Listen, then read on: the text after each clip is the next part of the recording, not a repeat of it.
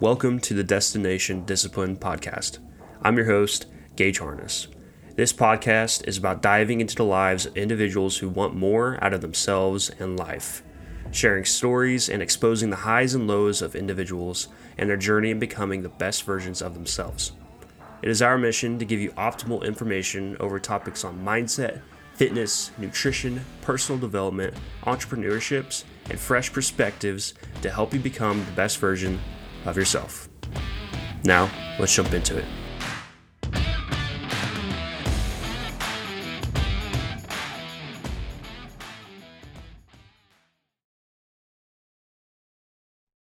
Welcome back to the Destination Discipline Podcast. I'm your host, Gage Harness, and today we have a very special guest, Mr. Louis Montoya. Thanks for being here, man. Hey, man. I'm so excited to be here. Thank you for having me on your podcast. Yeah, of It's an course. honor. Yeah, it's a little different seeing you through a screen instead of in person like last I weekend. know. I'm so glad we got to meet in person because it makes it even better. It does. And I'm going to be honest, like whenever I was showing up, and I guess a backstory for people listening, it was the 10-year anniversary down in Austin, Texas for the Bear Performance Nutrition. And I'm from Kansas and I decided to go, and Lewis is from California, right? Yep. Yep. And we met up, and on my drive there, I was kind of thinking about like, I wonder who is going to be really cool and super nice. And like everybody there was really cool in their own way. Yeah, And absolutely. I feel the same way. yeah, and you and Tony definitely stuck out in my eyes. I'm going to be honest, because I was like, Oh, they that's they awesome. understand me. Yeah, honestly, Tony has been a huge influence for me too because like when I followed him and I saw that he was an ambassador and like saw his story, like I was so inspired by him. I had already like been through my journey of weight loss, but knowing that he also went through his own weight loss story, like that really connected with me and we became really good friends through Instagram first and then I've met him in person several times now, so he's a great friend. Yeah, he is. It's incredibly inspiring. I found him little after I started losing weight, and then it really just kind of clicked with me that it was possible. But yeah, Absolutely. but Yeah, before we get too I'm excited to like actually find out like about your story. I know you lost weight, but I don't know like how it all started. yeah, and I can talk about that in the middle. But before we get too far ahead of ourselves, how about you just tell us and the listeners just a little bit about yourself and who you are? Yeah. So I am 27 years old. I weighed 308 pounds 3 years ago. So that was March of 2019 was when I was my heaviest. I was weighing 308 pounds and fast forward to today, I've been through an incredible weight loss journey and I've been able to sustain my weight loss.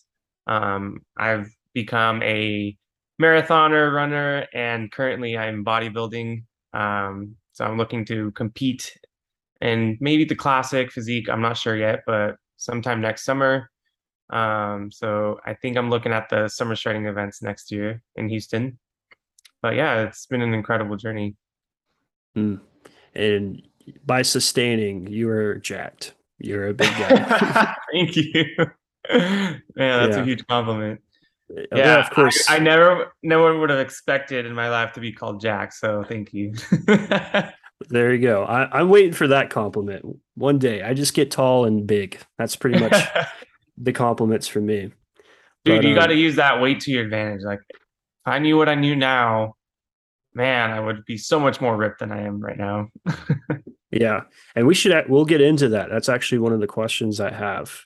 But it's ironic that you said March of 2019 because Yes. that is the time I started losing my weight. Was Really? March, April. Yeah. No Um, way. Oh my gosh. yes, yeah, and I didn't do it the correct way. Mhm. And but anyways, I thought it was really ironic that that's when you started and I started as well. I So mean, it's funny that you say like didn't do it the right way because I feel like a lot of us don't really do it the right way when we're first trying out how to lose weight, right? I mean, there's such a huge learning curve to losing weight. I mean, it seems like it's so easy, right? Like, oh, eat less calories than you burn. but it goes a lot deeper than that, right? It's a lot mental. I think I would say like 90% of it's mental. Like you really have to have the right mindset to do it. You have to have a reason of why you want to do it. And most of all, you want to do it for yourself, not because someone told you, like, hey, you need to lose weight, right? You have to want it Mhm. for yourself. That's the number one thing. Yeah, it is like like once you get the mindset down, and especially the why, I think the why was the reason why I could lose all that weight. Yep. It wasn't a great way. It wasn't a great why. There was a lot of things going into it. Long story short, the relationship with my father is really bad. It's gotten better, but that sparked a lot of it. And then I met a girl, and you know how high school goes. And yeah, and I was just always bigger. But I'm kind of curious, and this leads right into my first question, which is could you talk about, maybe even prior to March of 2019 and kind of your Yeah. progression through all of it? Yeah, of course. So, I mean, I've been through quite a crazy life journey, but I'm actually Colombian. So, my family originates from South America, Colombia. So we migrated to this country when I was turning 5 years old. So as you can imagine, like moving away to another country, it's kind of scary. You're entering a new school system in a completely different language. So I had to learn English quickly, and that's, I mean, that's my childhood, but learning English was my second language. Most people wouldn't even expect that because I speak it very well now. Mm, But yeah, growing up, um, my family was fairly poor, so we never really had, like that high quality diet, like wholesome food. It was always like your cheap, like carbs, breads, processed foods. The diet was just not great. And I mean, my parents would have home cooked meals, and by parents, I mean my mom and stepdad because my dad lives in Colombia. mm, Um, but yeah, like, I mean, the food quality just wasn't great, right? And I wasn't like terribly obese as a child. I actually was fairly normal weight, but in my teen years, I not even teen years, before teen years, like I would say middle school is when I started getting a little chunkier. And I always held on to weight really quickly, more than my peers or friends. Like I somehow always have been able to put on weight very fast. Um, and that can be a curse or a blessing, right? If you know how to use it in your favor. And obviously, I didn't really understand how to use that in my favor. I remember there was a time in middle school, like eighth grade, where I took a weights class, and that was probably like the best shape I've ever been in because I was able to use like my ability to gain weight and lift weights, and I was like in fairly good shape. And in middle school, I was fairly active. Like I did track, basketball. So growing up, like I always had sports as a background. And then my true love for sports came when I was introduced to volleyball. So I played volleyball growing up all the way through middle school and high school. I got so good at it that I helped kind of help coach the varsity team in high school for the girls team. As only a freshman, I would like go in and train with them because my high school didn't have a guys volleyball team because mm. Nevada for some reason just didn't have any guys team. So you'd have to go to like California if you wanted to play, which I couldn't because my family couldn't afford. So I got like super good at volleyball. Like I even had like colleges reaching out because I would send them like film of me like playing, and I would reach out and be like, "Hey, I'm interested in walking in. I graduate this year, blah blah." But by my senior year of high school, um, my parents it was during the 2008 like um, kind of economy crash. So my parents had lost foreclosed their home. We had to move again, and I had to go to a different high school for my senior year. And that to me was so depressing. I mean, I lost all my close friends. Volleyball was like my number one thing. I mean, I did track as well in high school, and that was fun. I did like just short distance sprinting. So I was, in really good shape throughout high school. And then senior year hit, and that move for me just crushed me. Like no longer played any sports. All I focused on was school, and I was very stressed on figuring out how I was going to get into college and be able to pay for it because I know my parents weren't going to be able to pay for it. Mm.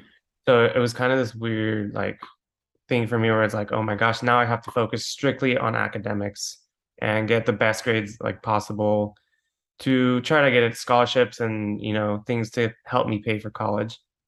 So I completely stopped playing sports senior year, and that's when I started gaining weight. Um, I was stressed, and of course, I went to food, and that was my comfort. Um, so I think by senior year of high school, I was already weighing like 250 pounds. So it was pretty crazy. Like in like freshman to junior year, I was always around like 190 to 210 pounds. Like I was fairly like fit, but like I always was able to carry like weight. Hmm. And then the weight just racked on by senior year, like, and I wasn't educated on nutrition.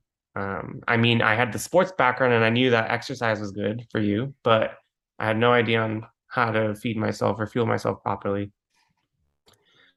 So that goes into college, right? I end up getting into the school I wanted to.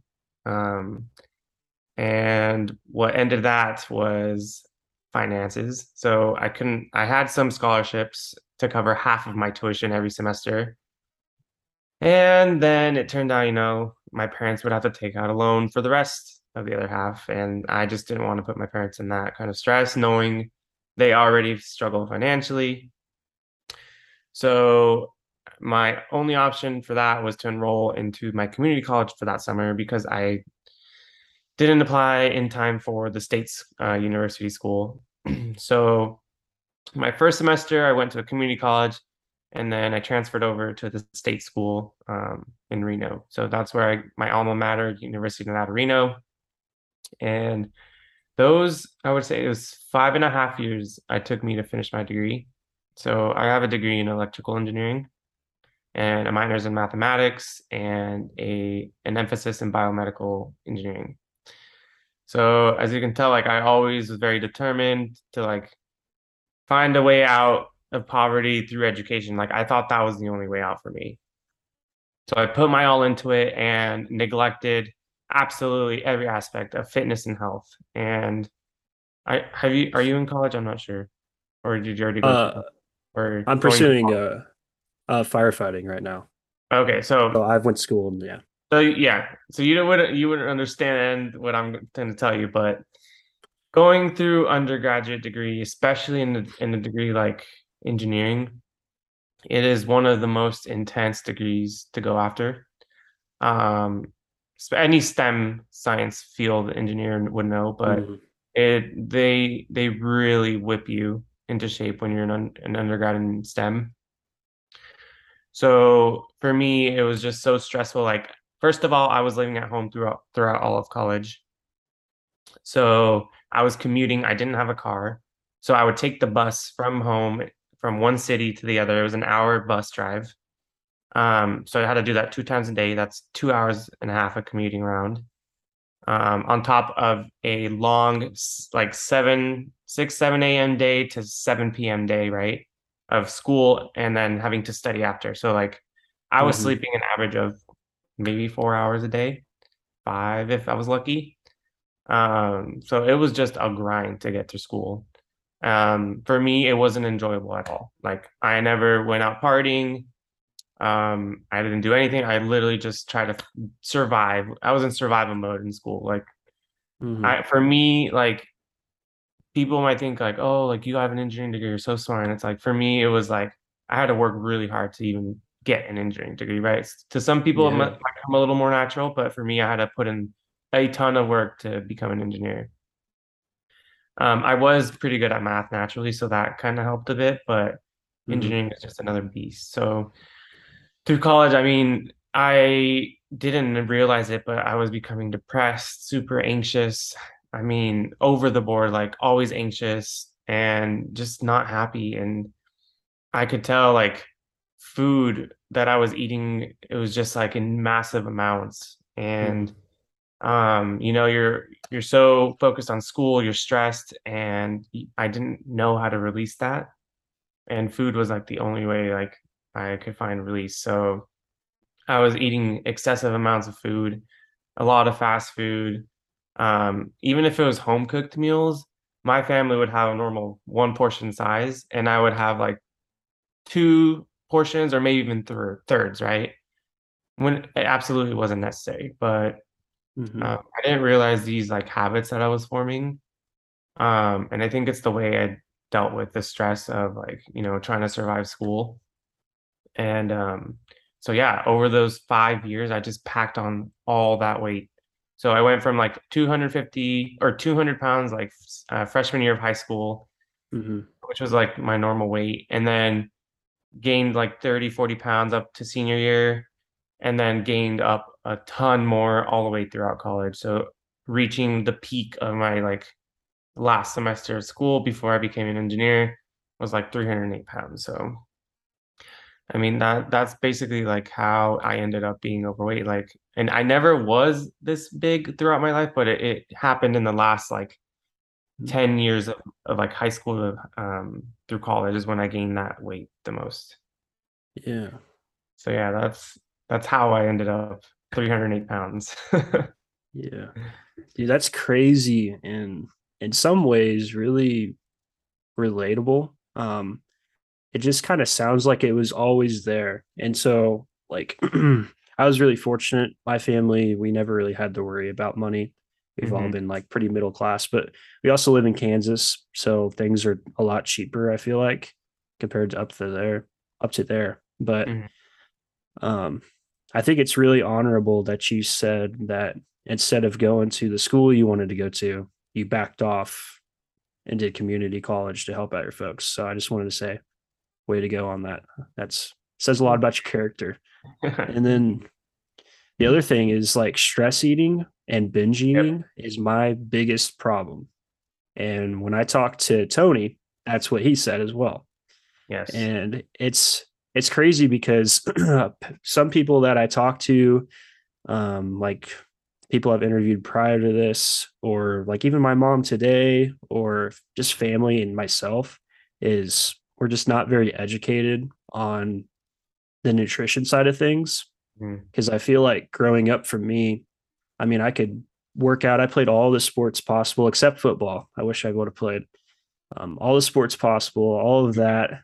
And I could work myself to death. But like when it came to eating, it was almost like my getaway instead of just eating to eat because Right. there's just so much stress building Hmm. up from just my family's divorce, relationship with my dad, relationship with myself, bullies, all of that. I don't really want to get too far into it. Um, but yeah, like food was my escape. Kind of like it sounds Yeah, like maybe I you as well. absolutely relate to that. And I kind of told you like the main reason of why I gained weight, but I mean, there's also for me, probably won't go deep into it, but also a lot of childhood trauma that I went through. Um, I also wasn't very close with my dad. He lives in Colombia, so like having that separation as a kid from him, Mm-hmm. I had a lot of like resentment because he was never there for me. I mean, we were in different countries, right? So it wasn't really Yeah. possible. So I always had this feeling like, oh, like my dad doesn't love me, doesn't really care for me. So that also built a lot of kind of resentment, trauma. Mm-hmm. Um, but yeah, no, I think we all go through things in life, like growing up, especially childhood trauma, I think that affects you later on in your adult life. And if you don't really deal with those demons, you really can't heal. Like you have to face them Yeah. head on. And that's probably something that I was probably the hardest part of my journey was like knowing what triggered all of those points in my life to like end up to being 308 pounds. So like, Mm-hmm. yes, not being able to go to my dream school was crushing, losing volleyball, my favorite sport ever. Like that was my identity, volleyball. Like I loved it to death. Mm-hmm. Um, and then, of course, all the childhood trauma, being in a poverty household, so many aspects, right, that can attribute to where you end up as an adult. Um, and us as the adult, it's in our responsibility to now take that trauma and say, okay, I accept it, and now I need to find ways to fix it. Because a lot Mm-hmm. of us find ourselves staying stuck and like just go back to blaming all this stuff like, oh, I am in this position because this happened, or because I grew up this way, or because someone did this to me, right? And yes, they had an influence in that, but now you are an adult.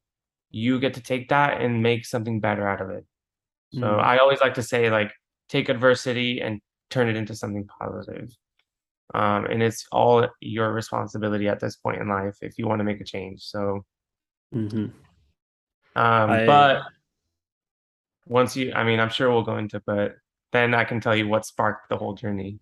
Yes, yeah, we'll dive in that. And dude, I 100% agree. I'm only 20, but I'm starting to realize as I get older that I mean, there's a very specific reason why certain things happen to us, and it's just, you know, it, it's on us on whether we want to look at it as a good or bad thing. And I want to take Mm. back Yep. any of the trauma, any of the problems, or the way I lost weight, any of that. I won't take any of it back because it all taught me something about myself and who I don't want to Yes. be, you know. But, Yeah, now that we kind of, absolutely. oh, yeah. But now that we kind of talked about, your upbringing, what you've went through, the stress eating, building up to the 308, right? It was 308. Yep. 308 Yeah. pounds. 308 Big boy. pounds. Yeah. Yeah. And how tall are you? Just so people can kind of, I'm 5'11". you're 5'11. Yeah. Yeah. So yeah, it, that's pretty large. I'm not going to lie. I am a large man, yes. Yeah. Yeah. You're jacked, remember? Thank you. Yeah. So how about you talk about why'd you just make the change? What sparked it for you? Yeah, that is the deep question. Mm, So like I mentioned earlier in the podcast, March of 2019 was one of the most life-changing moments for me and my entire family. So March of 2019, I remember this day vividly. I woke up early in the morning, like 6 a.m. My internal body clock was already like set because of work. I mean, working, you work like 7 to 5 or whatever. Um, and so I was used to waking up early, and I woke up early on like I think it was Saturday, March 9th, whatever March 9th landed on is Saturday, I believe. Um, and I had this like urgency to like go visit my mom because at this point in time I had already moved out of the house and started my first engineering job and actually lived with roommates, but I was close by to my mom. She was like maybe a 10-minute drive from me. So we were always relatively close to each other. But I had been in a very busy time at work during that month and I hadn't seen my mom in a bit. And I was like, and I woke up that morning and I was like, man, I want to take my mom to breakfast. So I call my mom early in the morning and she's like dead asleep. She's like, why are you calling me this early, Lewis? And I'm like, Mom, I really want to go to breakfast with you. Can you please wake up and like let's go, like get ready? And she's like, okay, I'll start getting dressed. And so she gets ready and I drive over and pick her up. And I'm like, hey, this new breakfast place just opened up. Like, let's go grab breakfast there. So we go there and we try to, I mean, it just opened, so there was a lot of people, so you had to wait in line. And so we got like, those little like beeper buttons that tell you when your table's ready. So we yeah. got one of those and we kind of just sat in the car waiting.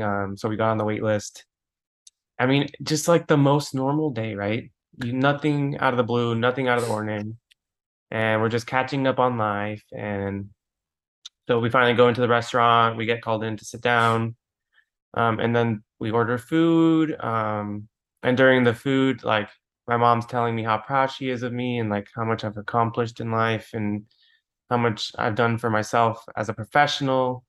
And and I mean, it was just a great conversation, catching up with my mom like any other day, right? Mhm. So then after we have breakfast, we wrap up, and my mom's like, "Oh, hey, I wanted to like go walk around the stores a bit, and I wanted to get your little sister like a speaker because she loves to listen to music in the bathroom when she showers." So we go to, I think we went to like Best Buy, and she bought my little sister like this little speaker for the bathroom. I mean, we're walking around, and my mom's just like, "Oh man, I've been really tired lately from work." she's like, I've been feeling this like excessive tiredness for like a couple weeks now. And I was like, maybe you really need to rest, mom. Maybe try to take some time off. But really just thought it was like that normal like work, stress, tiredness. Hmm. Didn't think anything of it, right? I mean, at this point, we had no idea what was coming. So the day we end up finishing shopping, whatever, we drive back to her house and we sit down on her couch and watch some YouTube videos. I remember, I think it was we were watching like vloggers or people that like traveled to Colombia and or like Hmm. are trying to learn like Spanish in the country. I don't know. We were watching a bunch of weird YouTube videos and just laughing and having a good time. Yeah. So then I think it was like around 5 p.m. or 6. I was like, okay, mom, I'm gonna let you rest so you can like take a nap or something. And I'm gonna head to my house. So we said our goodbyes. And I was like, okay, I'll see you later. Give her a hug. And she's like, oh, I'm just gonna stay on the couch and sleep here for a bit because I'm so tired. Like, okay, yeah, have a good nap on your couch. So I drive home and I start like just like winding down, watching TV. I think I was online like shopping for a new jacket for the winter. And I think 6 or 7 p.m. rolls around. So this was only like 2 hours, maybe three in that time frame. And I get a call from my stepdad, and he says, Lewis, I think your mom is having a heart attack. And whew, and in that moment, I remember like I said, "Are you serious?" And he's like, "I'm rushing to the hospital now. Go to the house, pick up your sisters, and get there." And I just remember like blacking out, and like my phone drops, and I pick it up, and literally just put on like a sweater, whatever I was wearing. I had no idea. Yeah. And I like go to the living room and tell my friends or my roommates. I was like, I have to go. My mom is being rushed to the hospital. I didn't even have time to explain anything, right? So I just drop the bomb on them and I leave. And immediately I'm like sprinting down to get to my sister's house. She was there with her boyfriend at the time, picked her up. I was crying of like panic because I was like, oh Hmm. my God, my mom thinks she's having a heart attack. Like when you hear that, you know it's not good, right? Yeah. So I'm just bawling, like hyperventilating. I was like, how can this happen? Like literally was just with her like a few hours ago, had a Hmm. completely normal day. Like I don't know what's going on. Um, so I couldn't even drive. My sister's boyfriend had to drive us because her and I were like vividly just like shaking. Um, so we get to the hospital finally, and that's when I think on the way to the hospital is when I call my older sister who lives like 40 minutes out from where we are. And I tell her, I'm like, mom is being rushed to the hospital right now. We don't know what's going on, but please get here as soon as possible. And that's when my sister, I remember her telling me in that moment, she was in the shower. Um, so she like had soap in her hair, like literally threw water, put clothes on, and sprinted down 40 minutes, like down to get to Carson. She lives in Reno. She and drove to Carson to have a hospital, Hmm. sprinting, like speeding all the way down. Luckily, none of us got pulled over doing any of those speed stunts. But um, so my stepdad, the reaction he took to pick her up when she was collapsing at home. Oh, wait, let me back up a little bit. But so what happened was she had taken a nap on the couch, and then when she stood up to go put her phone to charge, immediately as she tells us this story, she says when she plugs in her phone, immediately she feels her like chest compress and her back being stabbed, and she like collapsed. And that's when she says she literally felt like someone was suffocating her, like her breath was just leaving her body, like, and she was like turning like purple. No oxygen was flowing to her body. Wow. It was, I mean, the most horrific thing that you could ever. I mean, I didn't see it happen to her in that moment, but I can only imagine how my stepdad and sister felt because they were there with her when it happened. And she yelled, and that's when they like came. He picked her up, and immediately the reaction he took is like straight to the hospital because he didn't want to call an ambulance. He just like, let's take her now. This is bad.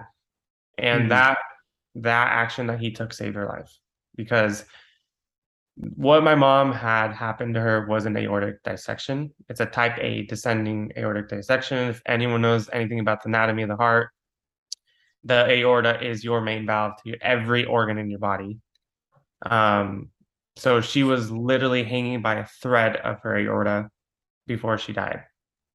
And that moment that my stepdad took her to the hospital and got her there is what saved her. Because if they would have waited for paramedics to get to our house in those few minutes that they would have taken to get there, she would have died.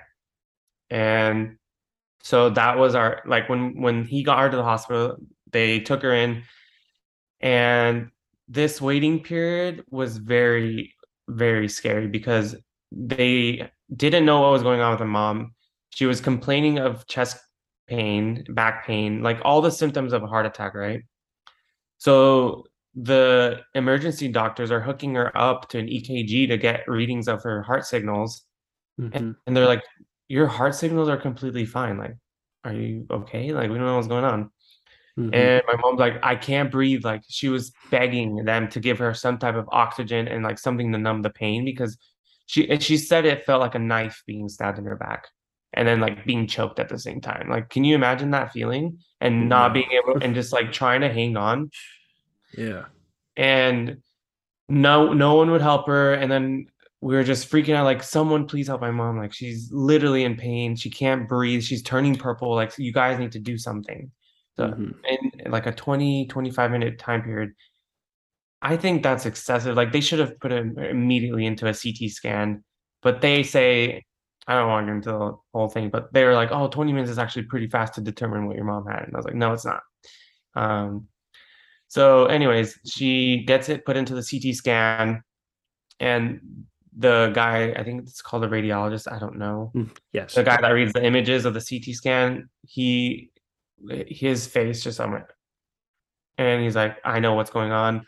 Calls the surgeon on call and says, I have an aortic dissection on a 37-year-old, or yeah, 30, 47-year-old woman. Um, like, you need to get here now. You're the only one that can do the surgery. Mm-hmm. And thankfully, he lives like 5 minutes from the hospital.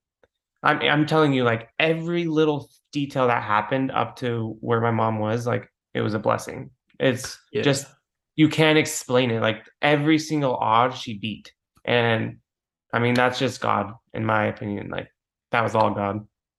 Yeah. I mean, yes, medicine did help too, but like, to get her to that point, it was all God. And so the surgeon flies down, or like gets there in 5 minutes, and immediately my mom is now being told she is going into open heart surgery. Mm. And that's when they told us your mom has less than, like, they said the odds to even get here are less than 30%, I believe is the percentage. And then they said, but now that's what you hope you have to hang on to, because it gets a little bit worse. Like, the odds just Yeah. keep going down as you go into surgery. And I think the survival rates are somewhere around like 25%, maybe lower at Yeah. 10%. And then like surviving post surgery is like another, like, less than, who knows, I don't know, crazy percentages. Insane. So all that's going on in our heads is like, oh my God, this could be the last moment that we ever get to see my mom again. And Yeah. you know, right now I would be crying normally telling this story, but I've told it so much to so many people that I'm kind of like, I've gotten through that emotion, and I'm Mm-hmm. able to calmly tell it. But no, normally I would just like, I can't even get through the story. Um, but yeah, no. So we say, like, we're in the room with my mom. The surgeons tell us like, hey, you guys have to say goodbye. Um, this could be the last chance. Tell her everything you want to say. Wow. And in that moment, I just remember, like, I just couldn't believe it. I was like, this can't be my mom. Like, how can my mom be dying right now? And I couldn't accept it. Like, I was like, this can't happen. Mm-hmm. And I just remember holding on to my mom's hands, and oh my God, dude, so hard to think back to that moment. I try to not think about it because it makes me want to cry, but Yeah. yeah, that was, holy crap. That was one of the hardest moments, and I think probably the biggest point in my life where I made a huge change mentally. And Yeah. that moment is where I said, "Oh my God, if my mom doesn't survive this, like I don't know what I'm gonna do. Like I can't survive without my mom." Yeah. And That. so thankfully, I'm here to tell the story, but she made it out alive after like 12, I think 15 hours, something like crazy of surgery. Holy. Um, and that is when I was like, oh my God, if my mom beat every single odd to get to this side and she survived this, like why can't I do, something like that? Like I could survive anything I'm going through. Like I will no longer complain about anything. Like anything that I do will never surmount to the amount of pain that my mom went through that day. Yeah. And that's when I knew like holy crap, like I have to make a change for me or I could end up worse than my mom. Hmm. Like I'm only, I think at the time, this is 3 years ago, the 7, 6, 5, 24 years old. And that's when I said, oh my gosh, if I don't make a change now, I could end up like my mom or worse. Yeah. That was when the biggest change happened. I was like, all right, it's time. Um, and so that's when I was like, okay, we're gonna start trying to work out every day, start changing my food. I had no idea about nutrition or anything, right? So Hmm. I did have a little bit of fitness background from school sports, but that's about it. So my mom gets discharged from the hospital. I think a week later, the surgeons, the nurses, everyone said the how fast she recovered is like not normal. Like she is a superhero. Like being able to Sounds go through like. open heart surgery, literally from here down to like the top of her mid stomach and then to the left pec, all opened, and then chest cracked, opened, Yeah. aorta reconstructed, and then closed back up, right? All in 15 hours. Yeah. And it was just like a miracle. Like even the doctors, the nurses, like everyone was just like, wow, like this is not seen in a female of her age. Like it's normally seen in someone that's a male in like their 80s, right? It's Yeah. such a scariest thing to see. Like an aortic dissection is just one of the rarest things that can happen. Yes. Um, so yeah, my mom going through that experience and almost losing her is why I am where I am today talking to you. Um, she is my hero and the reason why I was able to transform my entire life. So Yeah. she means the world to me.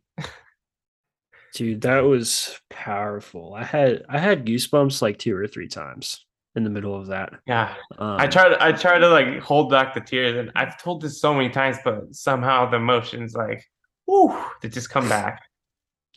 it's hard not to keep those away. Like I've never heard that story. I knew like your background a little bit with it, but I'm a registered EMT. And I remember sitting in class one day and my instructor was a paramedic and he talked about a patient he had. They had a dis, dis, descending aortic dissection.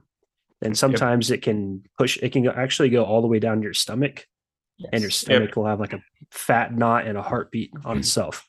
Yep. And that guy actually, unfortunately, he passed away like 15 seconds, like after he showed up. They just watched it explode basically. And to hear that, dude, Yeah, it's that's insane. literally the survival chances when you have an aortic dissection, either ascending or descending. I think descending has I think my mom's ascending type A and type B is descending, but they're both Sheesh. terrible. One, I think Yes. the one my mom has is not controllable because it happens like abruptly Mm, and you don't have signs really. Where I think the other one, if you catch it in time, you can control it through medication and maybe like a planned surgery. It's not like an emergency surgery, right? So mm. there's like two types, and it sounds to me like the guy he had was also like the emergency type. Yeah, Um, I have no idea, but I couldn't imagine, even with thinking about my mom and going through something similar to that. yeah, That's just, it's it's incredible, brutal. man. Yeah. Yeah, that's crazy. it was the most, I mean, the most pivotal time in life where I like it changed me completely. Like I can't even explain it. I mean, it's like a flip just switches, right? And I Hmm. literally was like, boom, I'm a whole different person. Like it's game time. Like I need to fight for my health. I have to fight for Yeah, my, if my mom fought to survive an aortic dissection and made it out, I'm gonna fight for my health. And she yeah. sparked everything in that. And while I give her a lot of the credit to helping me start, I mean that like in that motivation only lasts for so long, right? Hmm. So I took it and ran as much as with that motivation as I could. And that's where you really have to like learn and build your tool set in order to sustain that weight loss and build a sustainable lifestyle that you can continue on for the rest of your life, right? Yeah. So that could be like another part we get into on like how to sustain that weight loss and what I Hmm. did to get there. But yes, my mom absolutely was the point why I started. Yeah, that's you were going right into my next question. This is going really well. So yeah, so now you kind of it's like your life just completely flipped, like you said. You Yep. know, your mom just recovered. You're probably extremely grateful, extremely motivated in that moment because you're like, this is, you're going to take it and run. Mhm. So I'm kind of curious, could you talk about, what were those steps that you started to take? Because, you started working out every day, you had no idea about nutrition, but Right. could you talk about your journey from Yes. 308 to what, 180 and now where you And are now? now bulking again for bodybuilding. Yeah, of course. Yeah. So, Sweet. man, it's a wild story. So my mom gets discharged from the hospital, right? Like in a week. And then I, at this point, had already been a full-time engineer, and I had a work trip that I was put on 2 weeks after my mom had been discharged. And this trip wasn't just any kind of trip, it was out of the country to China. So I had to leave my mom, who had just recovered from an open heart surgery that she almost died in, Hmm. and went on a work business trip where I had to leave for a month and a half, right? So this is where I was truly tested, right? My Yeah. mindset, everything was tested in this moment of time from when I left my mom after being discharged to being in another country. Hmm. And let me tell you, it was not easy at all. Like when I tell you it was hard, it was like panic attacks daily. I started developing severe anxiety, like more than usual, even more than college. Like I legit thought I was dying every day. I started getting, that like I think it's called hypochondriac, where you start like every little sense in your body's going off and you think you're dying, right? Yeah. And I think I developed that because of the fear of what happened to my mom. Like every little thing in my body was like, oh my God, I'm gonna die now. It's my turn to die.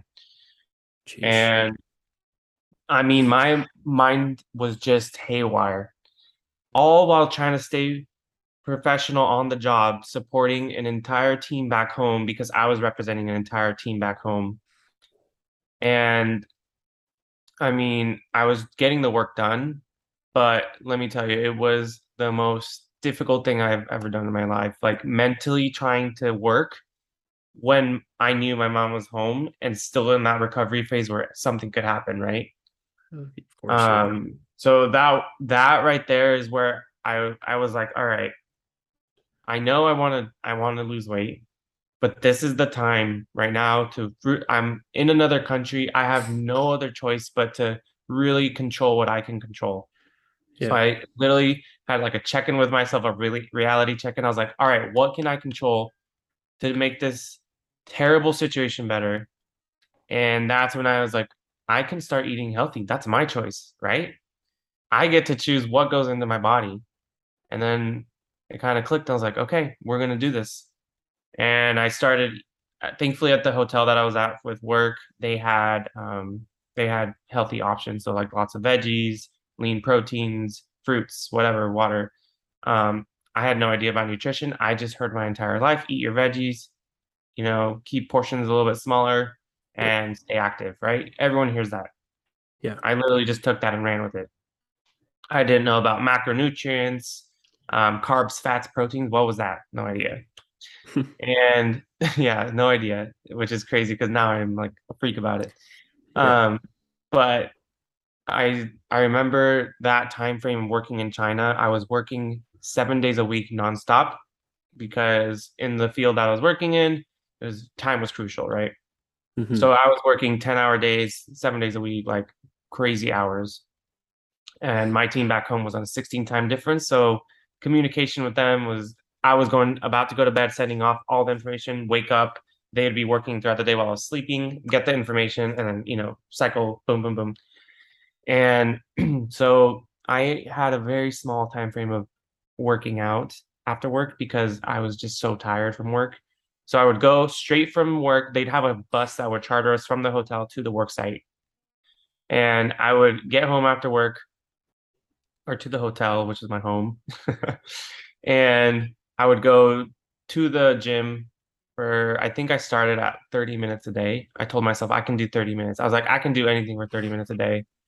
Mm. Um, I could not run, obviously, because so heavy, it would hurt my knees. So I said elliptical. That's a little bit easier on the knees. I was obsessed with the elliptical, dude. I was that guy that was stuck on the elliptical doing it for hours. I mean, not when I first started, but like I built my way up to where I was Yeah. maxing out that elliptical to the max, incline and speed, right? So I Love got it. so good at it, right? Mm. So that's like the thing I started was elliptical and just doing 30 minutes a day there and then eating healthier in China. I lost 30 pounds while I was there. Just like that, just Wow. dropped it, cutting out all the junk food and really just eating nutritious foods. And I didn't even know like anything about nutrition, right?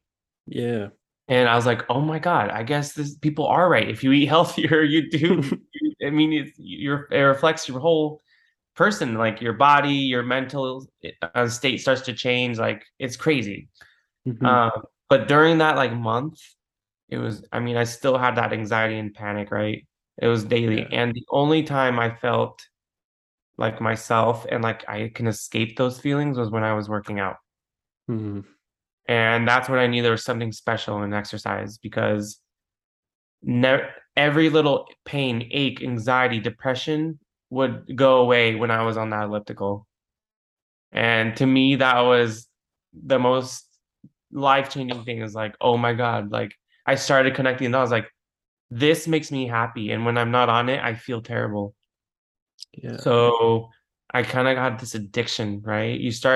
Your body starts changing, you get this addiction to getting those endorphins. And I mean, it completely changed my life. Like Yeah. that month in China, even as hard as it was, finding that routine of like, okay, I'm working crazy hours, but I have that 30-minute window to work out. And that's 30 minute is my favorite time of the day because that's when I felt normal. I Yeah. felt alive. Like I felt like like I'm thriving when I'm on the elliptical.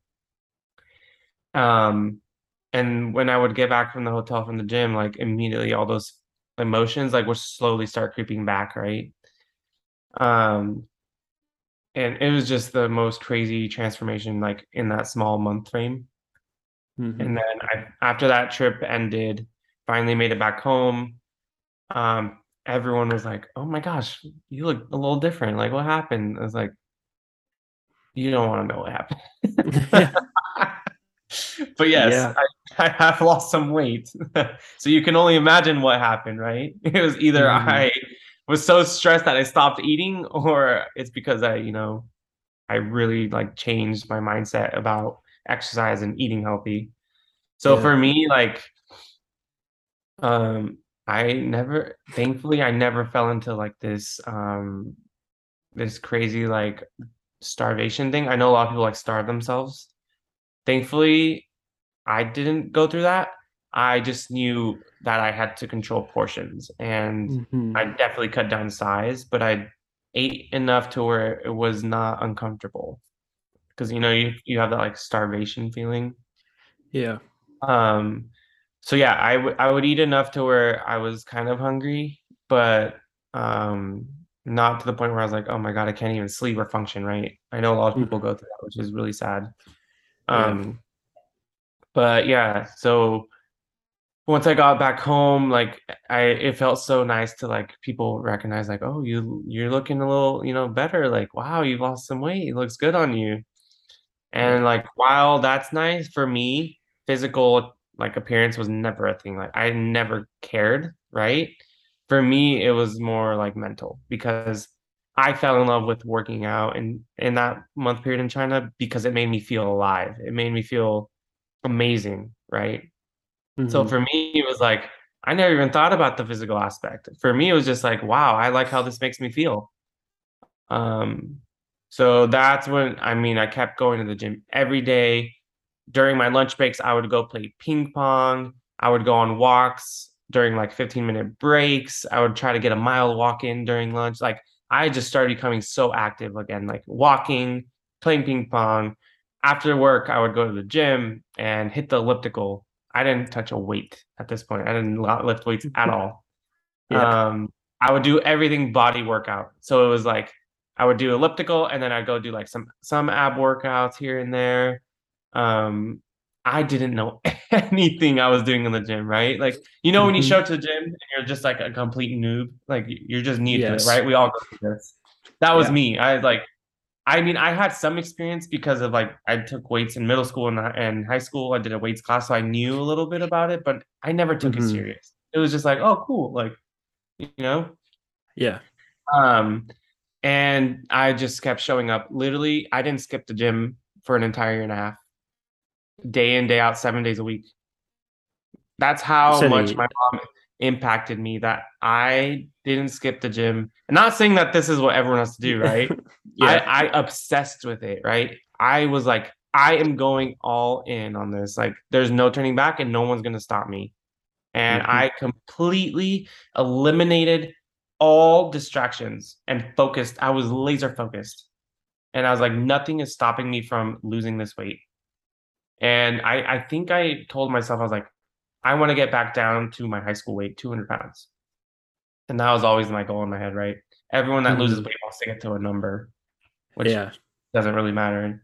No. Um, but I remember going to my doctor when I came back from China because I was telling you how I like kind of became this hypochondriac where I was like, oh my God, everything's killing me. So I went to the doctor for the first time, never had a primary doctor, which I highly recommend you get to everyone listening. Um, and this is where I truly like learned about blood pressure, blood test work or getting your blood work tested, all of this crazy stuff that I never was educated on because my family just being in that poverty thing, you would never go to the hospital unless you were dying, right? So Yeah. obviously, I didn't even have a primary doctor. I had no idea about it. Hmm. So this is where I learned like my blood work, my blood pressure, where all my numbers are at, right? And they were awful. Like when I came back from China, they were not good. Really. Um, because at that point I was still like very heavy obese.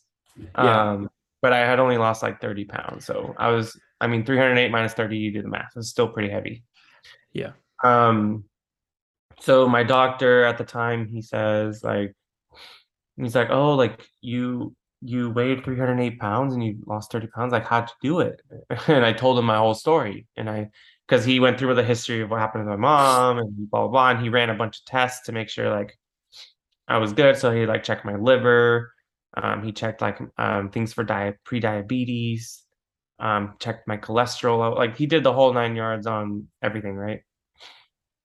And that's when he told me, he's like, your liver levels are very high, like extremely high. He's like, "Are you an alcoholic?" And I looked at him. And I was like, "No, I don't drink, right? Like, yeah, I party on occasion, not Yeah. often." Um, and he's like, what does that mean often? Like once in a blue moon?" Like he was like trying to dig deep to see if I was an alcoholic. And I was like, "Dude, no, Yeah. I'm not." And that that was just crazy to me. He's like, yeah, your liver levels are so bad that it looks like you're an alcoholic, right? Isn't that terrifying? Like I was Yes. going to the point where I was about to adapt, like get fatty liver, which is very dangerous. So that's how much damage I had done only at 24 years old, which is, I probably would be dead in the next 10 years if I didn't change my life. Wow. Um, so that was very like alarming too. I mean, what happened to my mom was very alarming, but getting all that blood work done, that scared the crap out of me because I was like, oh my God, like I'm now like being informed that my internal body is not doing too hot. Um, so that just even motivated me more to keep going, Mm-hmm. right? And so my doctor, he's like, I want to check in. He's like, I don't normally do this, but I need to check on you every 6 months. So usually it's like a year, right? No, he's like, no, you got to come in every 6 months, Mm-hmm. because he was pretty worried about my weight. Yeah. So that's when I was like, I am so determined to get that blood work perfect and get all my levels. When I get this checked again in 6 months, it's gonna be perfect. Yeah. So in 6 months, it would be a year after losing weight, right? I think so, somewhere around there, Yeah. maybe a little under a year. Okay. So yeah, so I kept showing up every single day, working out, eating healthier. I mean, I just went full send on it, man. I can't even expect. Like people were like, I lost friends because of it. I stopped going out with people because of it. I went extreme. Like I isolated myself, and I think there's a lot of pros and cons to it. But I think for me, it was necessary. Like it was a time in my life where I was like, I need to do this for me. I am sorry if, I'm blocking you out. Like I stopped talking to so many people, and it was just me, myself, in the gym, grind every day. And of course, like I had my roommates who were there, and they would come and join me at the gym sometimes. Um, so yeah, it was a switch. And I mean, most people are like, how do you find the discipline or like motivation to do that? And I had these huge life-changing moments that like gave me that momentum, Yeah. and it just pushed me forward. Like that feeling where it's like sink or swim kind of feeling. Yeah, Yeah. that's what those events in my life happened where I almost lost my mom, and then like having that blood work done, with your doctor telling you like, hey, like Yep. you have terrible results here. And Yeah. combining those two together, that gave me enough motivation to where it threw me into a routine, right? And in those routines, I was able to start building discipline. And Mm-hmm. that's the key word, discipline. Yeah. Because the motivation will run out.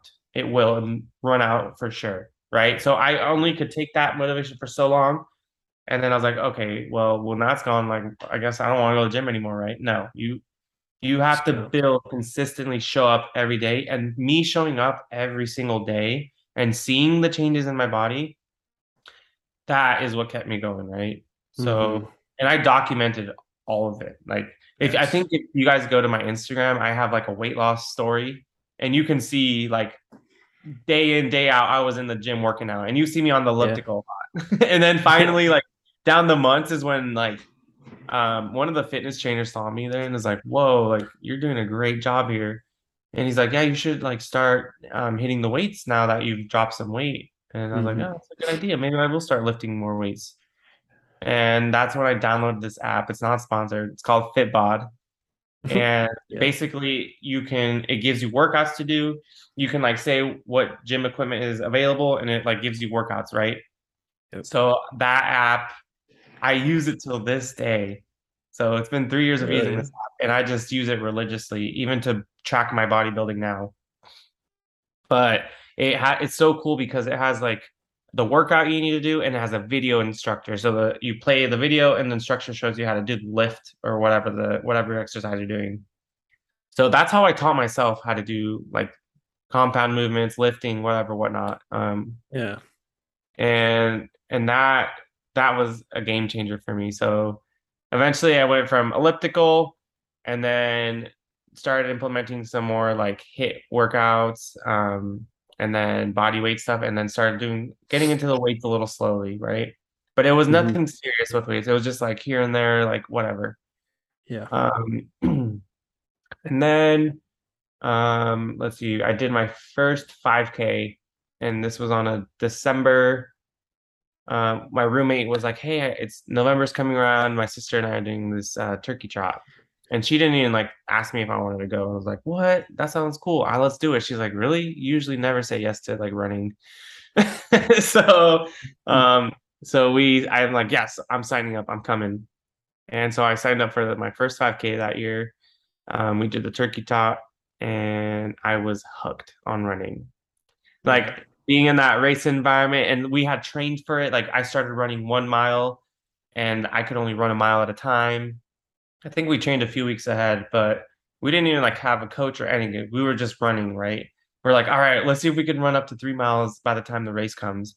So I started obviously transitioning from the elliptical um, to start running and walking, right? So I started slow. Just I would jog, walk, jog, walk, jog, walk. And then every week or every day I would try to like push a little further every time until I could run a full mile without stopping.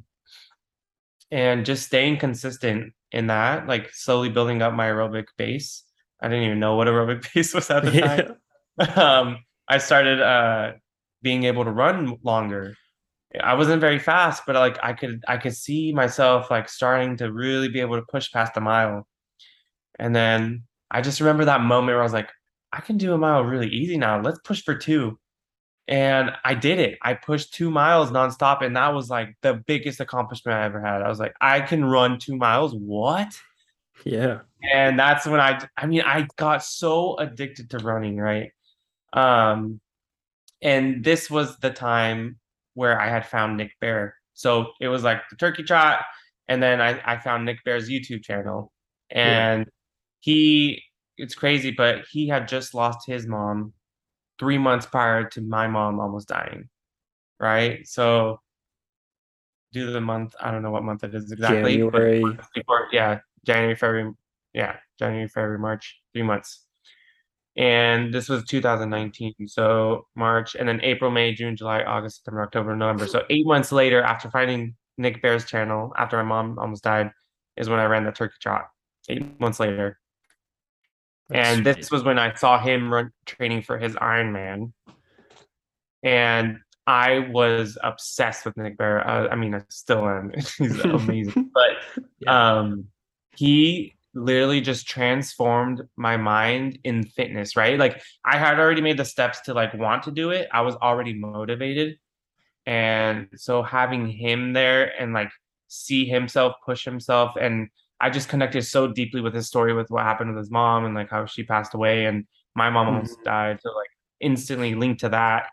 And I watched every single video he had from the past to now. Like I just rewatched all his YouTube channel, and I was just so moved by his message. And I didn't at first when I watched him, I didn't know BPN was his company, which a lot of people kind of didn't know that Yeah. at first because they find him through YouTube at the time.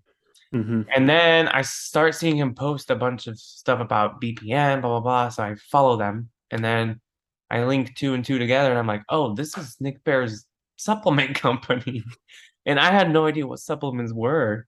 I Yeah. I I had no idea about that world, and I remember reaching out to their DMs saying like, "Oh, hey, like I love Nick Barron what he's about, and like I didn't know this was his company, but like I told him my story. I was like, yeah, like I almost lost my mom at 300 pounds, and I saw that they were having, the OG like ambassador team.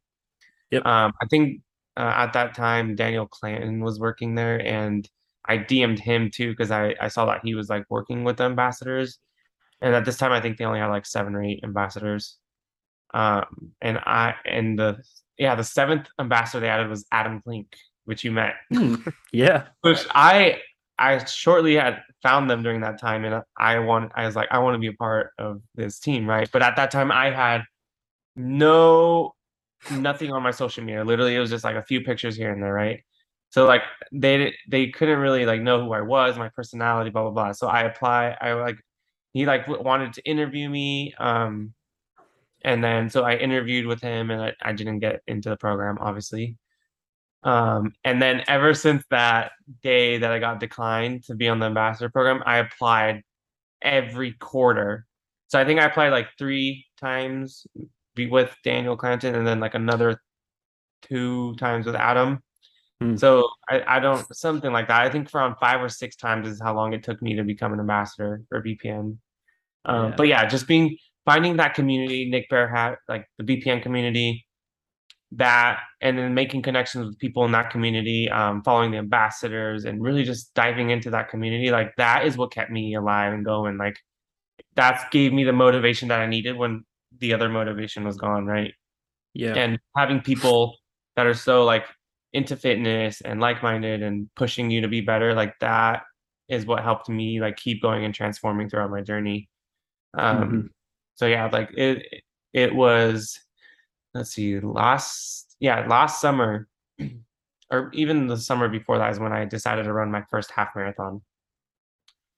Because I had run a 5K and then I was obsessed with it, ran so many 5Ks that it became easy. And then I started pushing myself to run like 5 miles. And so once I hit the 5 mile mark, I was like, oh my gosh, I can do a 10K now. So Yeah. then I ran a 10K and then I was like, oh my God, what's the next step from here? Oh, a half marathon. Let's do it. So I signed up for the Lululemon half marathon. It was a virtual one. So at this point, I believe COVID had just hit or was about to hit, if I'm correct. I can't remember what Yeah. date. I think it hit like somewhere in December. I don't remember. Early. COVID. It was a little after COVID had just started and things started getting kind of shut down.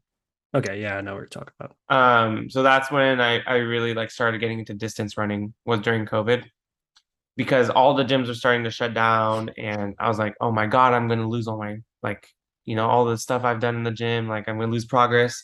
And that's when Hmm. I was like, well, I can run. Literally, I have mountains out here. Everywhere I look, there's mountains and trails in Nevada. So it's like, why not start running Yeah. outside?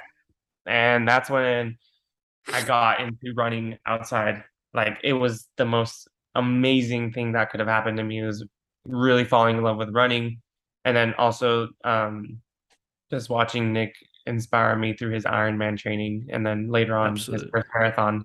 So yeah, that's what kind of got me into running. And then once I ran the half marathon, it wasn't until a few months later where the peak second wave of COVID had hit, I think, and I got laid off from my job.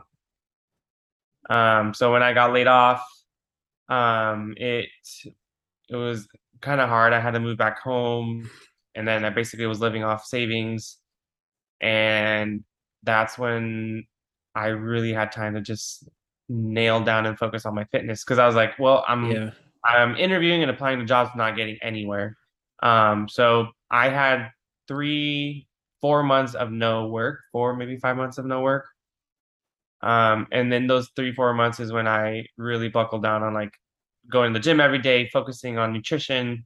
And that's when I really got obsessed with it and started like researching macronutrients and all the 9 yards. And then, I mean, watching Nick's channel, I learned tons of stuff from him, right? Because Yeah. all the content that he puts out is like super educational. Um, and then yeah, so watching Nick stuff, and then like Christian Guzman, he's like into bodybuilding and stuff. I was obsessed with him and Steve Cook. Like those two guys also helped me a lot Hmm. because they talked a lot about nutrition and fitness and like how to lose weight, how to gain weight, how to get more muscle. So like I just became obsessed and like I was spending all my free time learning about nutrition and learning about Hmm. fitness and how to get, in better shape and how to run a marathon, how to run, it was just an obsession. It still is. Hmm. And that's when I decided last summer I wanted to run my first marathon. But as you know, COVID lasted what, like 2.5, 3 years? Yeah. So no races were happening last summer. And I think it was last summer. I'd have to look back at the dates. I'm so bad at remembering dates. Um, but I decided to hire my first training or marathon coach, Jeff Depew. This guy taught me everything I know about distance running. So shout out to Jeff Depew. If you're hearing this, you're the man. Um, he helped me train for my first marathon. Everyone asked me like, "Oh, what marathon are you gonna run?" And I was like, "It's my personal marathon. I'm running it for me." And I didn't care about medals. I didn't care about a Yeah. race. The whole thing for me was enjoying the journey, learning how far I can push myself. I know I can push my limits and being able to even just finish a marathon. I had no time goal, nothing. For Hmm. me, it was like I want to prove to myself that if I set my mind to this, I can accomplish it. And I mean, I remember being terrified because running a half marathon for me, that hurt so bad. I remember like being able to barely finish 13 miles, right? So even jumping into a marathon, I was like, oh man, I mean, I can run 13 miles now pretty well, but like having to do that twice, that is insane. Like it was just not, it wouldn't click in my head. And that's when I knew. I was like, man, well, how it happened was I posted on my Instagram. I was like, I think I'm gonna challenge myself to run a full marathon. If any of you guys have advice or tips, let me know. I didn't even hire a coach at that point, but Jeff commented because at this point I had already made a lot of friends in the BPN community and ambassadors. And somehow Jeff saw my post and he commented and said, hey, like if you ever need help, let me know. And I immediately DM'd him and I was like, yes, I need help. I don't know anything about distance running. I was like, would you be willing to coach me? And he's like, yeah, absolutely. And I think this is what helped spark his business now. He's now a running coach and a triathlon swimming coach with his brother. And Nice. it's called multi or gosh, I can't. I'll have to look back, but I can't remember. It's like Lone Stars Multi Sports, I believe. Okay. Um, and so that like sparked him and his brother to start their coaching business after they trained me during my or he trained me during my first marathon.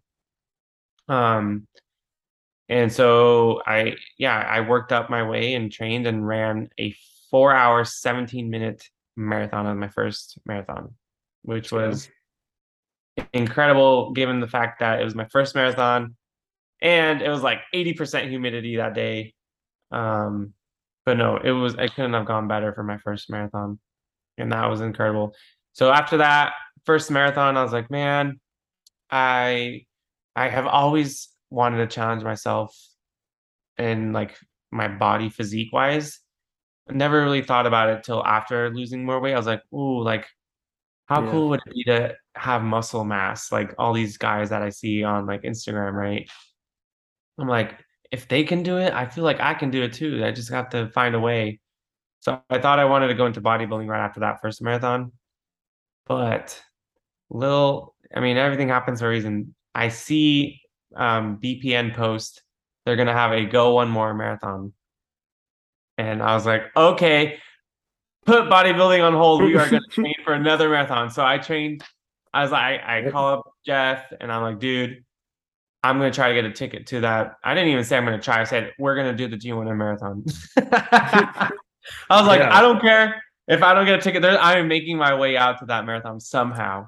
Yeah. And I remember that morning when the tickets went on sale. I was about to go into a hiking trail and lose service, and they posted it. I mean, I had been refreshing my phone all day to like get on the page, and boom, it like loaded the link. I was able to log in. And it was through this like weird running sign up thing. And I somehow, because I ran that 5K before, was why I was able to like auto log in because it saved my information from Yeah. the 5K that I ran. And I was This like, is wow, funny. this is so meant to be. So I got onto the ticket. And I remember, because I've known Adam Klink for a while now because I've supported him as an ambassador all the way through athlete and now to now. So like he DM'd me and was like, dude, you got into the G1M marathon. And I was like, what? Oh my God. I was flipping out, dude. I was flipping out. I was like, I Yeah. can't believe this is happening. Like, I'm gonna get to go meet all these people that have literally changed my whole life. And so Jeff Depew helped me train for that marathon as well. And so during all that training, I documented every single run I did.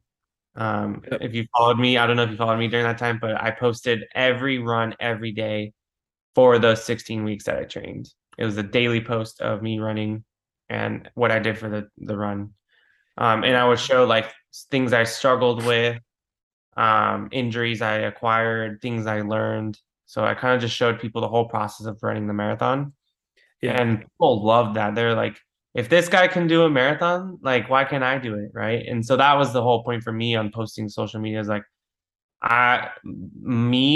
my whole goal is to help inspire others, empower them so that they believe in themselves to do things that they never thought were possible. Like, that's my mission in life is to tell my story so that I can somehow help others believe in themselves and know that they are worthy enough to do whatever they set their mind to. So that's like my Yeah. mission in life. Um, so Hmm. yeah, I documented that whole journey of my marathon. Um, so I mean, you can imagine how amazing it was when I was there. Like it was just like I thought I was on a cloud. Like I was just like, oh my God, trying to absorb it.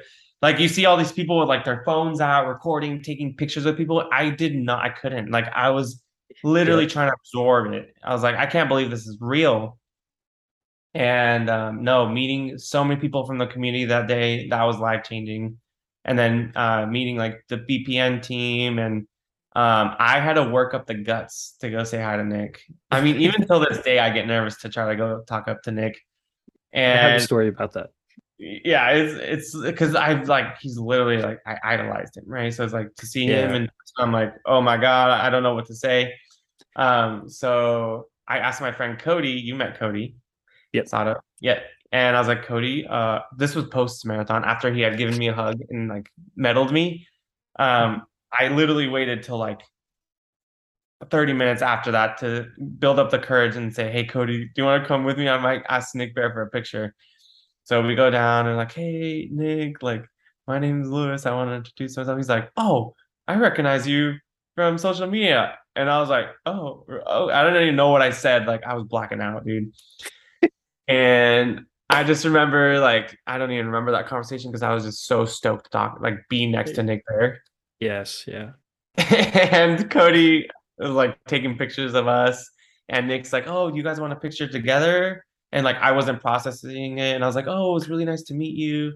And like, I wasn't processing him asking if I Yeah. wanted another picture with Cody, and I was like, Yeah. "Oh, do you want a picture with me, Cody?" And so Cody gets in with me, and then one of I who took that picture? Oh my God, I blacked out during that moment. But someone took the Yeah. picture for us, and there's a picture of me, Cody, and Nick. And so that picture was amazing because we were both coached by Jeff, which was Yeah. a super special moment. So we Hmm. sent that to Jeff afterwards, and he's like, "Oh my God, this is amazing! Like both my Hmm. runners and Nick in one picture. That's crazy." Yeah. But yeah, no, that whole experience was like life changing for me, and being a part of that community was everything to me. So that trip down there to run that marathon solidified everything I felt for BPN, Nick Bear, and that community. Like to me, it became family. Like just everyone is so welcoming, tight knit, and like everyone's willing to help you. Yes. They're there supporting you on whatever you're doing. Like it's just the most uplifting community to be a part of, and there's nothing like it. And that's Hmm. what I mean, now I get to say I'm an ambassador for them, which is, I mean, till this day, it's mind blowing. But Let's go. I mean, Yeah. I had that goal of becoming an ambassador for over three, I mean, probably like close to 3 years, I Yeah. would say. Um, and I learned so much through that whole journey too. Just I think the most important thing I learned through that journey was believing in myself, loving myself, and then showing up as my authentic self and showing others who I am, what happened to me, and like why I can help them, right? And for me, that Yeah. was just sharing my story about what happened to my mom, and then like showing going from 308 pounds to now as a marathoner at that point, and then now post marathon is when I was like, all right, now it's time to bodybuild. Yes. And again, one of the ambassadors at the time, I don't think they're no longer an ambassador with us, but he and I had become friends over social media for a while. And I was like, hey, like he said he posted on his Instagram, he's like, oh, I will be taking on one-on-one clients soon, but I only have like 2 spots, or he's like 1 spot. Like he was just barely trying to like start his business. Yeah. Or I think he already had it, but not really. He was still trying to solidify everything. Hmm. And I asked him if I could, work with him. And here we are today. It's Yeah. been what, 27 weeks now, Sheesh. bodybuilding. So yeah, it's been quite the learning experience. And I mean, my body transformation from 308 pounds to marathoner to now, I mean, it's mind blowing. Like It I is. went from being like super thin as a marathoner. I think my lightest was like 180, 185-ish, somewhere in that range, to bulking up to, I think by my second, the G1N marathon, I had already like gain some weight because I knew I wanted to go into bodybuilding. And so I got up to 200 pounds again. And then after G1M is like when I really got serious with it with my coach, and we decided Yeah. to go into a bulk up to 216 pounds. And then after that bulk, we decided to do a mini cut. And the mini cut kind of got extended because I had to travel here and there. And so my routines were thrown off a bit. Um, and I cut back down to like 206 pounds was my cut. And then now I've been bulking again. I actually will be weighing in tomorrow, but I think last week I weighed 211 pounds.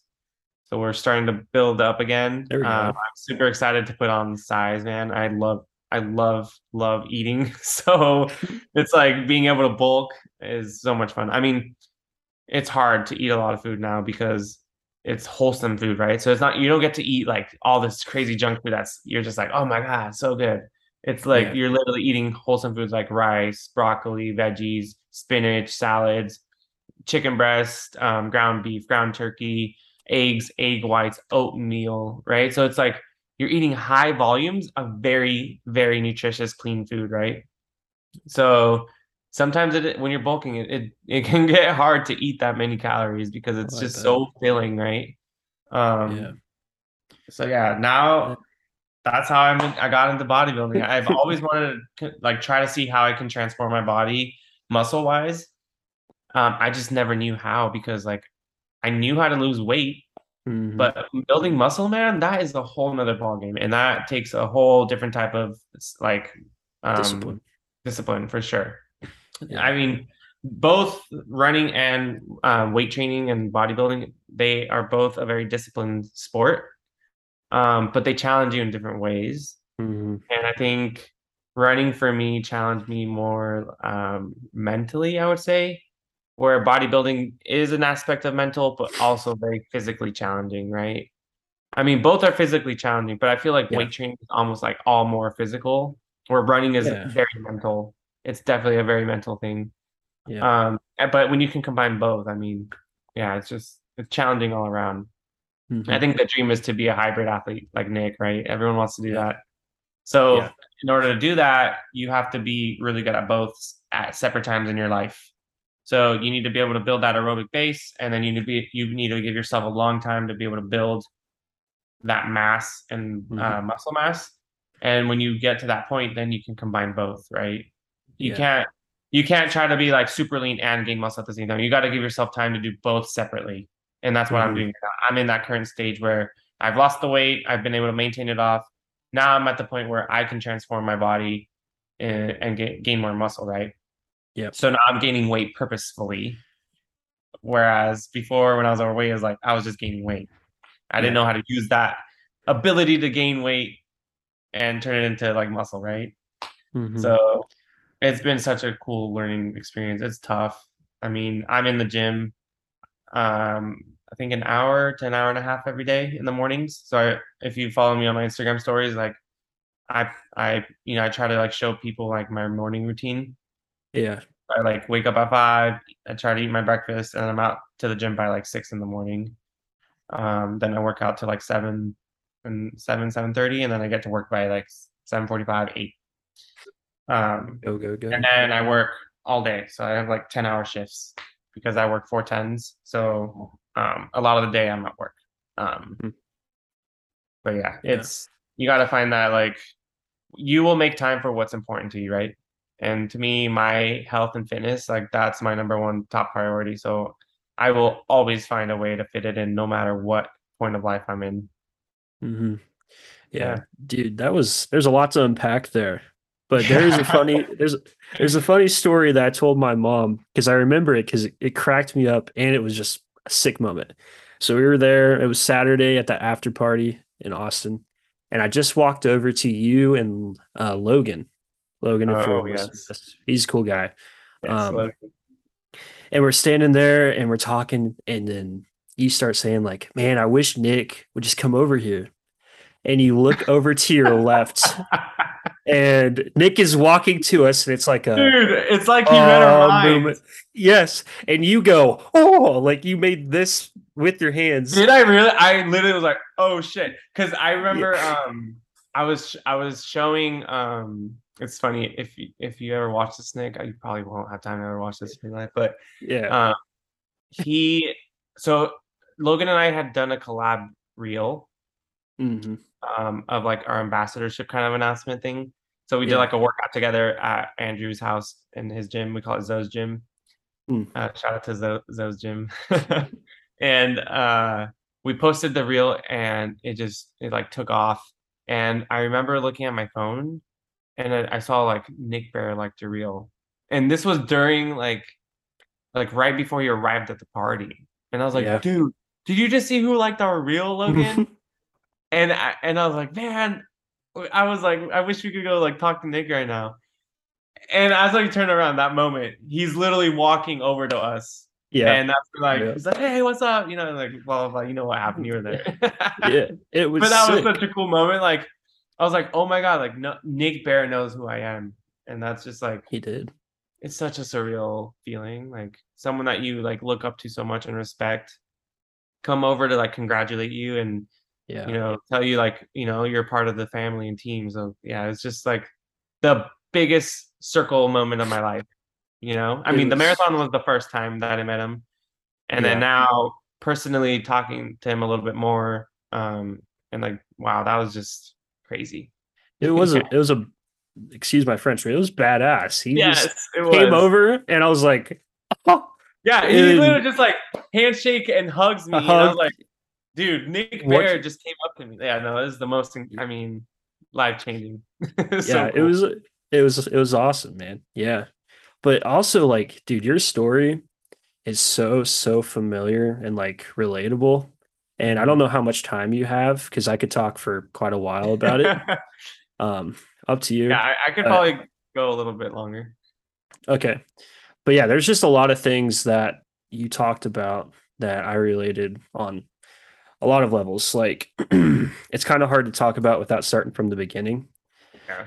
But yeah, just the transition from just losing weight. Um, Basically, I didn't start on the elliptical like you.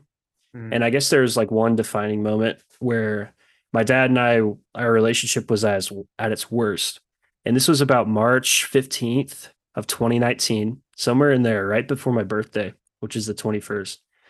And my dad, we got into it, and I was probably being a punk. I'm not entirely sure, but we got face to face, and he spit in my face, and I thought we were Oh. gonna fight.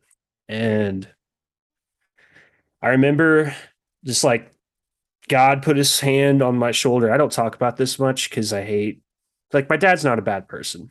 He Mhm. just doesn't know how to show empathy. Right. And I'm, you know, and he spit in my face, and I just like, oh, I just wanted to fight him, like, it's like, it's Mhm. on. And I didn't. I walked out, went outside, and I was crying by the time I touched the door handle to go out. And I sit down at one of our sheds, and I just started praying. And I was like, God, I never want to feel that again. I never want him to feel like he could do that to me. Mhm. And, I'm his son. Why? Why this? Yep. And I was just like, I need to make this change. I'm going to make a change where he won't do that to me because I won't be fat. He won't be able to call me fat. That's one thing he liked to do. He liked to call me fat boy all the time. Still does. Did it the other day. Um, Wow. But anyways, so that happened. I was like, this is my defining moment. And then April comes around, and at this time, I was kind of having chest pains, and I was thinking maybe it's anxiety. That's what my mom was saying, and I went to the doctor, and this was about April, and they told me, like, hey, your blood work, it's not great, but it's not terrible. Mhm. Like for a 17-year-old, 16-year-old kid, it's not great. Yeah. And I was like, okay, well, what do I need to do? And they're like, well, I weighed 329 pounds at the time. And that's the highest I've ever seen it. And I'm 6'4" for people listening. So, I mean, it's makes sense. Um, and he's like, if you continue like this, you're going to die really young, Gage. And I was like, okay, that's not good. Wow. And yeah, so during that April, I really just thought about it. I was really angry at my dad. I was angry at the world. And then I met this girl. Long story short, we actually ended up dating. We broke up. All that happened. High school, And, you know, yeah, I think it was more like May. I started to work out. And at the time, I was working at Pizza Hut. And I'll get into more why as to why that's important. But it hits May 2019. And I remember I started on a treadmill because I figured, more you run, more you do cardio, the more weight you're going to lose. And I remember I see this, I work at the gym that I started working out at. And I see this exact same treadmill all the time. And I think back to hopping on that treadmill. I'm really anxious. I'm terrified. I feel like I'm being judged. And I started to just run as far as I could, as fast as I could. It wasn't right. And I would just keep doing it over and over.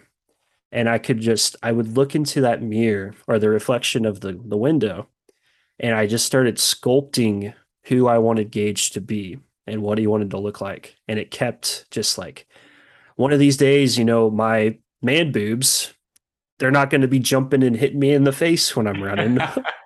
Or, I'm not I going to know be that feeling. bouncing. Yeah. This shirt's going to fit. Gage's face is going to look skinny. He's going to be confident. He's not going to feel judged. He's going to be able to open up to people. And over time, so that was really when I made the change. And the only thing I ate was Pizza Hut.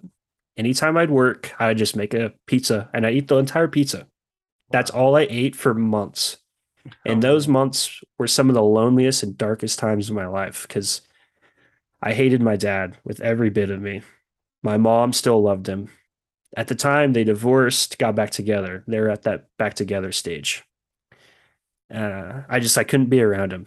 And so anytime I could be at my mom's house while she was at my dad's and I was alone, all I would do is just work out and think about working out, and I wouldn't eat.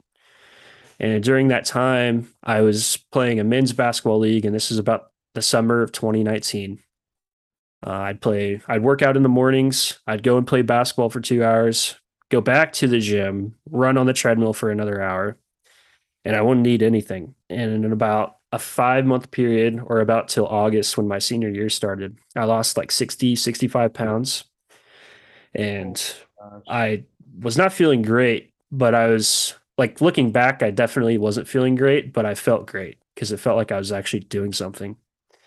And yeah, we get past all of that. And I maintained it for a while. I got down all the way to 222 and I started at 329, and I was Wow. very malnourished and I never touched a weight. The only time I would ever work out is if I would be hitting biceps because it was the only thing that made me feel confident Oh. because it was one of my strongest parts. And yeah, I'm not sure what made me switch to just lifting weights. I think it was a confidence thing. It's Mhm. like, oh, I'm skinnier now. Here's my chance to lift weights, and nobody would judge. And I feel like, and maybe you can add your 2 cents on it, but when you're a bigger person, I definitely feel like you're looked at differently and very like, yeah, like it's almost like you're underrated or like, Yeah, it's I'm trying almost to, like people lose respect for you. yes, like Yeah, absolutely. I've noticed it now because I've put on like about 40 pounds since then. I don't know if Mhm. it's healthy weight. I'm definitely not where I want to be. But even now, I'm starting to see it. Like people do not respect you when you're skinnier or maybe even just more fit, because they look as skinny as normal instead of just bigger as, you're just fat and a loser. That's Yeah. how I felt. And we got into that. And I completely missed it. In March, I looked up how do I lose weight? And I found Nick Bear. Wow. And I started following his journey. Yes. And Amazing. at the time, I felt like I had no father figure. And I would look to Nick and what he said. And I thought it was like, he's telling me this. That's how I felt. And he was almost like my father figure for a long time. But yeah, I started just running every single day. It sucked. I didn't eat, lost a lot of weight, and then I maintained, and then I started lifting, and that's when the real changes started to happen. I was getting a lot stronger, a lot more like I had more mass and I was healthier, but I was also putting on healthier weight. So I was about 235, 240. once I started eating enough. Mhm. And but yeah, and then I started lifting and then I started running. And last year, um, in July, I just left this internship that absolutely broke me. And it was a door-to-door sales job. And I was working 80 hours a week. I couldn't meal prep like I was. I couldn't lift. I was in Louisiana. It was the first time ever that I was alone. And I remember, and this is really where I knew that what you said there at the end about inspiring people and changing the way people think about themselves. Because I remember towards the end of that job or internship, instead of knocking on that door to sell to people, like to sell them, Mhm. I just talk to them. Like I would initially approach them like it was a sales talk. And then I'd get in there and I'd honestly would just zone out on the sales pitch and I just have conversations with them. And I had so many different perspectives because I talked to like 2,200 families, I think it was, in Oh my, about 60 days. wow. And I remember I walked into this house and they're extremely, extremely poor. And I can remember their last name was the Campbells. And I walked in and I see this broken mom. You could just tell she's going through it. She had no money. You could tell she was struggling. She had like 8 kids. And I remember walking into that house and I completely stopped talking about sales. I just talked to her. And I remember I left that house and I prayed for them before I left because I'm a Christian. And I prayed for them. And her entire demeanor of just having my presence there, like she just was giddy, she was happy, her kids were happy, and just leaving that. And I was like, I want that feeling, you know? Like I may not have made a direct impact on her, but just enough to inspire her in some way to make her feel better. Any of that is like, I feel like that was my calling. And that's why I'm also doing firefighting now, because I feel like I can have those very personal, surreal moments with people. Um, but yeah, That's and then incredible, man. Wow. yeah, and July hits. I left it because I was actually bowling in college, and my coach was just like, "Hey, you haven't been practicing. You know, you've been working 80 hours a week. Do you still want to be a part of this team? You need to come back and bowl." And I was like, "Okay." I just devoted 2 months of my life to this internship. You know, it's became kind of my everything because it's where I felt alive because I would have such great conversations with people. And I ended up leaving, and I came home and all those old habits came back with the binge eating, stressing, feeling Mhm. like I was worthless. My dad, he was looking at me. He's like, "Why are you back? Like, you're a failure, basically. You're a failure. You lied. You said you were going to get through it. You're a quitter." And it sunk in my brain. And about August 1st is when I met, somewhere in or end of July, I met Joe Rinaldi. I'm sure you probably know who that is. Mhm. And Joe and I are really close. And I asked him, kind of like you asked Jeff, I was like, "Hey, I need help coaching. I want to run a half marathon. I was trying to find something that I could commit to prove to myself I wasn't a quitter because that's how I felt." And Joe got back with me. Joe's a phenomenal person. If you're listening to this, because I'm sure you probably will. Um, anyways, so I started running. I started feeling better. It was like that chance to really figure out like that solitude that people talk about. It's a very Mhm. real thing when you run. It's also a very humbling sport. Yeah. and and at the time I was about 260. Right now I'm about 265, 270. So for a year it's not terrible, like weight gain or anything like that. Definitely not where I want to be. And where was I? Yeah, I started running and I was just like, I saw that BPN marathon and I was like, I'm gonna sign up for this sucker. And that morning, I actually ran 9 miles. It was my long run because I think it was on a Friday. Yeah, my Fridays were on my long runs. I ran 9 miles, and the whole time I was thinking, I was like, I'm going to see Nick Bear. I'm going to meet all these people. I know I'm going to get it. Turns out I didn't get a ticket. I wasn't fast enough, and my heart was broken, dude. Broken. Man, that's so hard. Yes. Oh, Yes. And then that's the time I found you, actually. really? Um, Oh my God. yeah. And so, yeah, that's when I found you. And then I ended up finishing that half marathon. It wasn't an official one. It was just 100% on me.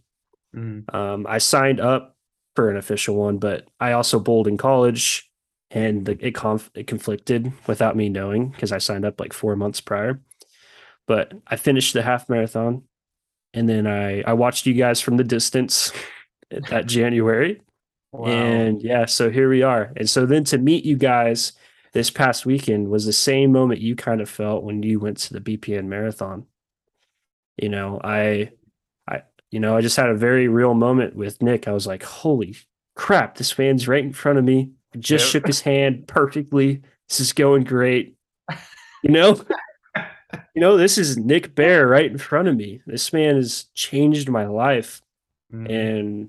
And actually, before I went on that internship is when I got to go one more tattoo because I was like, this is going to be my remembrance that from where I came from and where I can go as long as I continue to apply this to my life.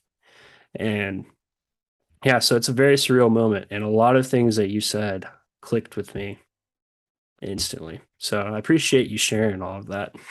Yeah, of course. I've never opened up on this podcast like that. This first I time. I don't think I've ever completely dived into my story like that either. So, I mean, it's an honor to be able to share it with you. And I hope Yeah. whoever listens, I mean, knows that they can do anything they set their mind to.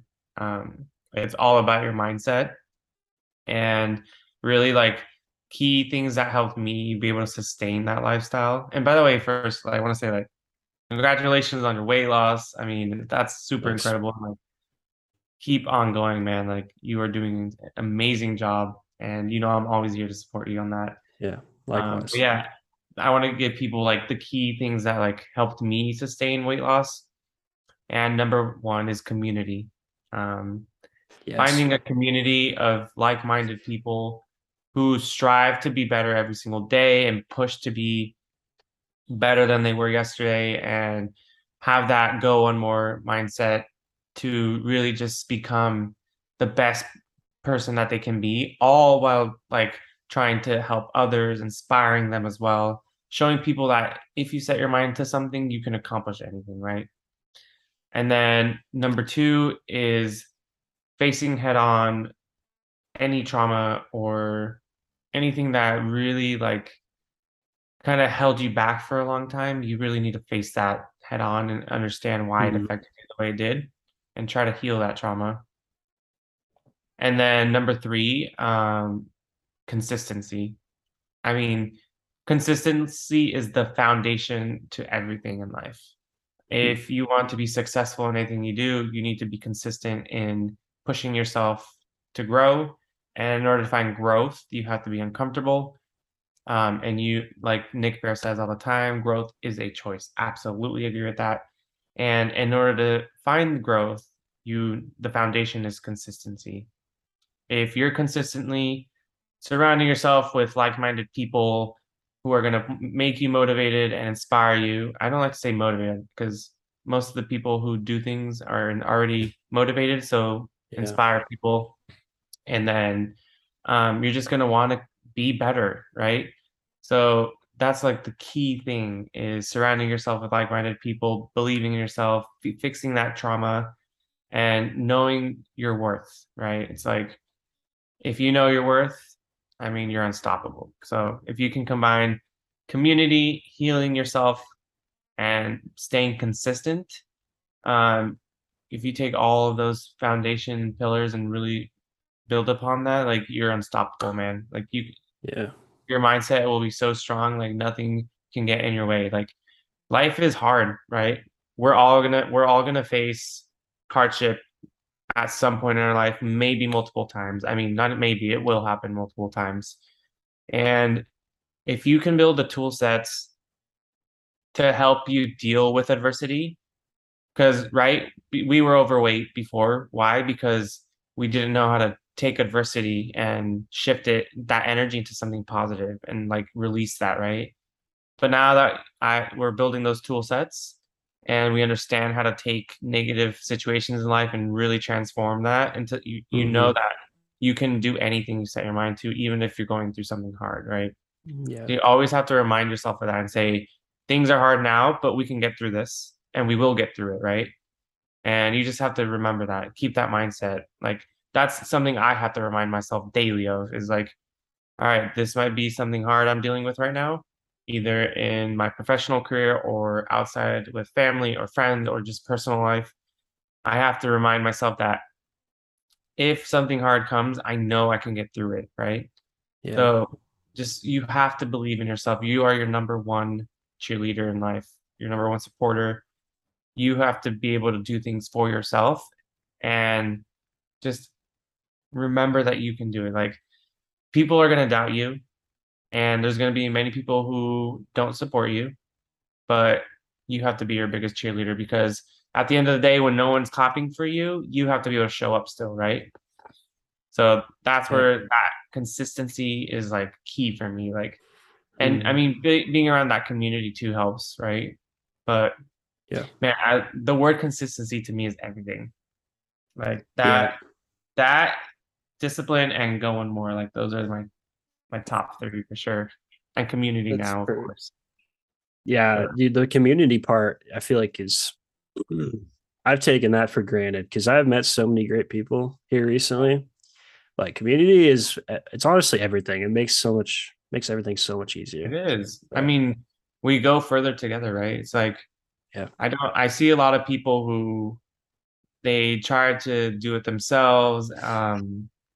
And they get to a certain point where they're like, okay, I've made it this far, but like now it's like I can't really proceed forward or go further. And it's like, well, when you're surrounded by all these people, it's gonna elevate you, right? That Yeah. are like-minded, they're gonna want to push you and see you succeed as well. So being Yep.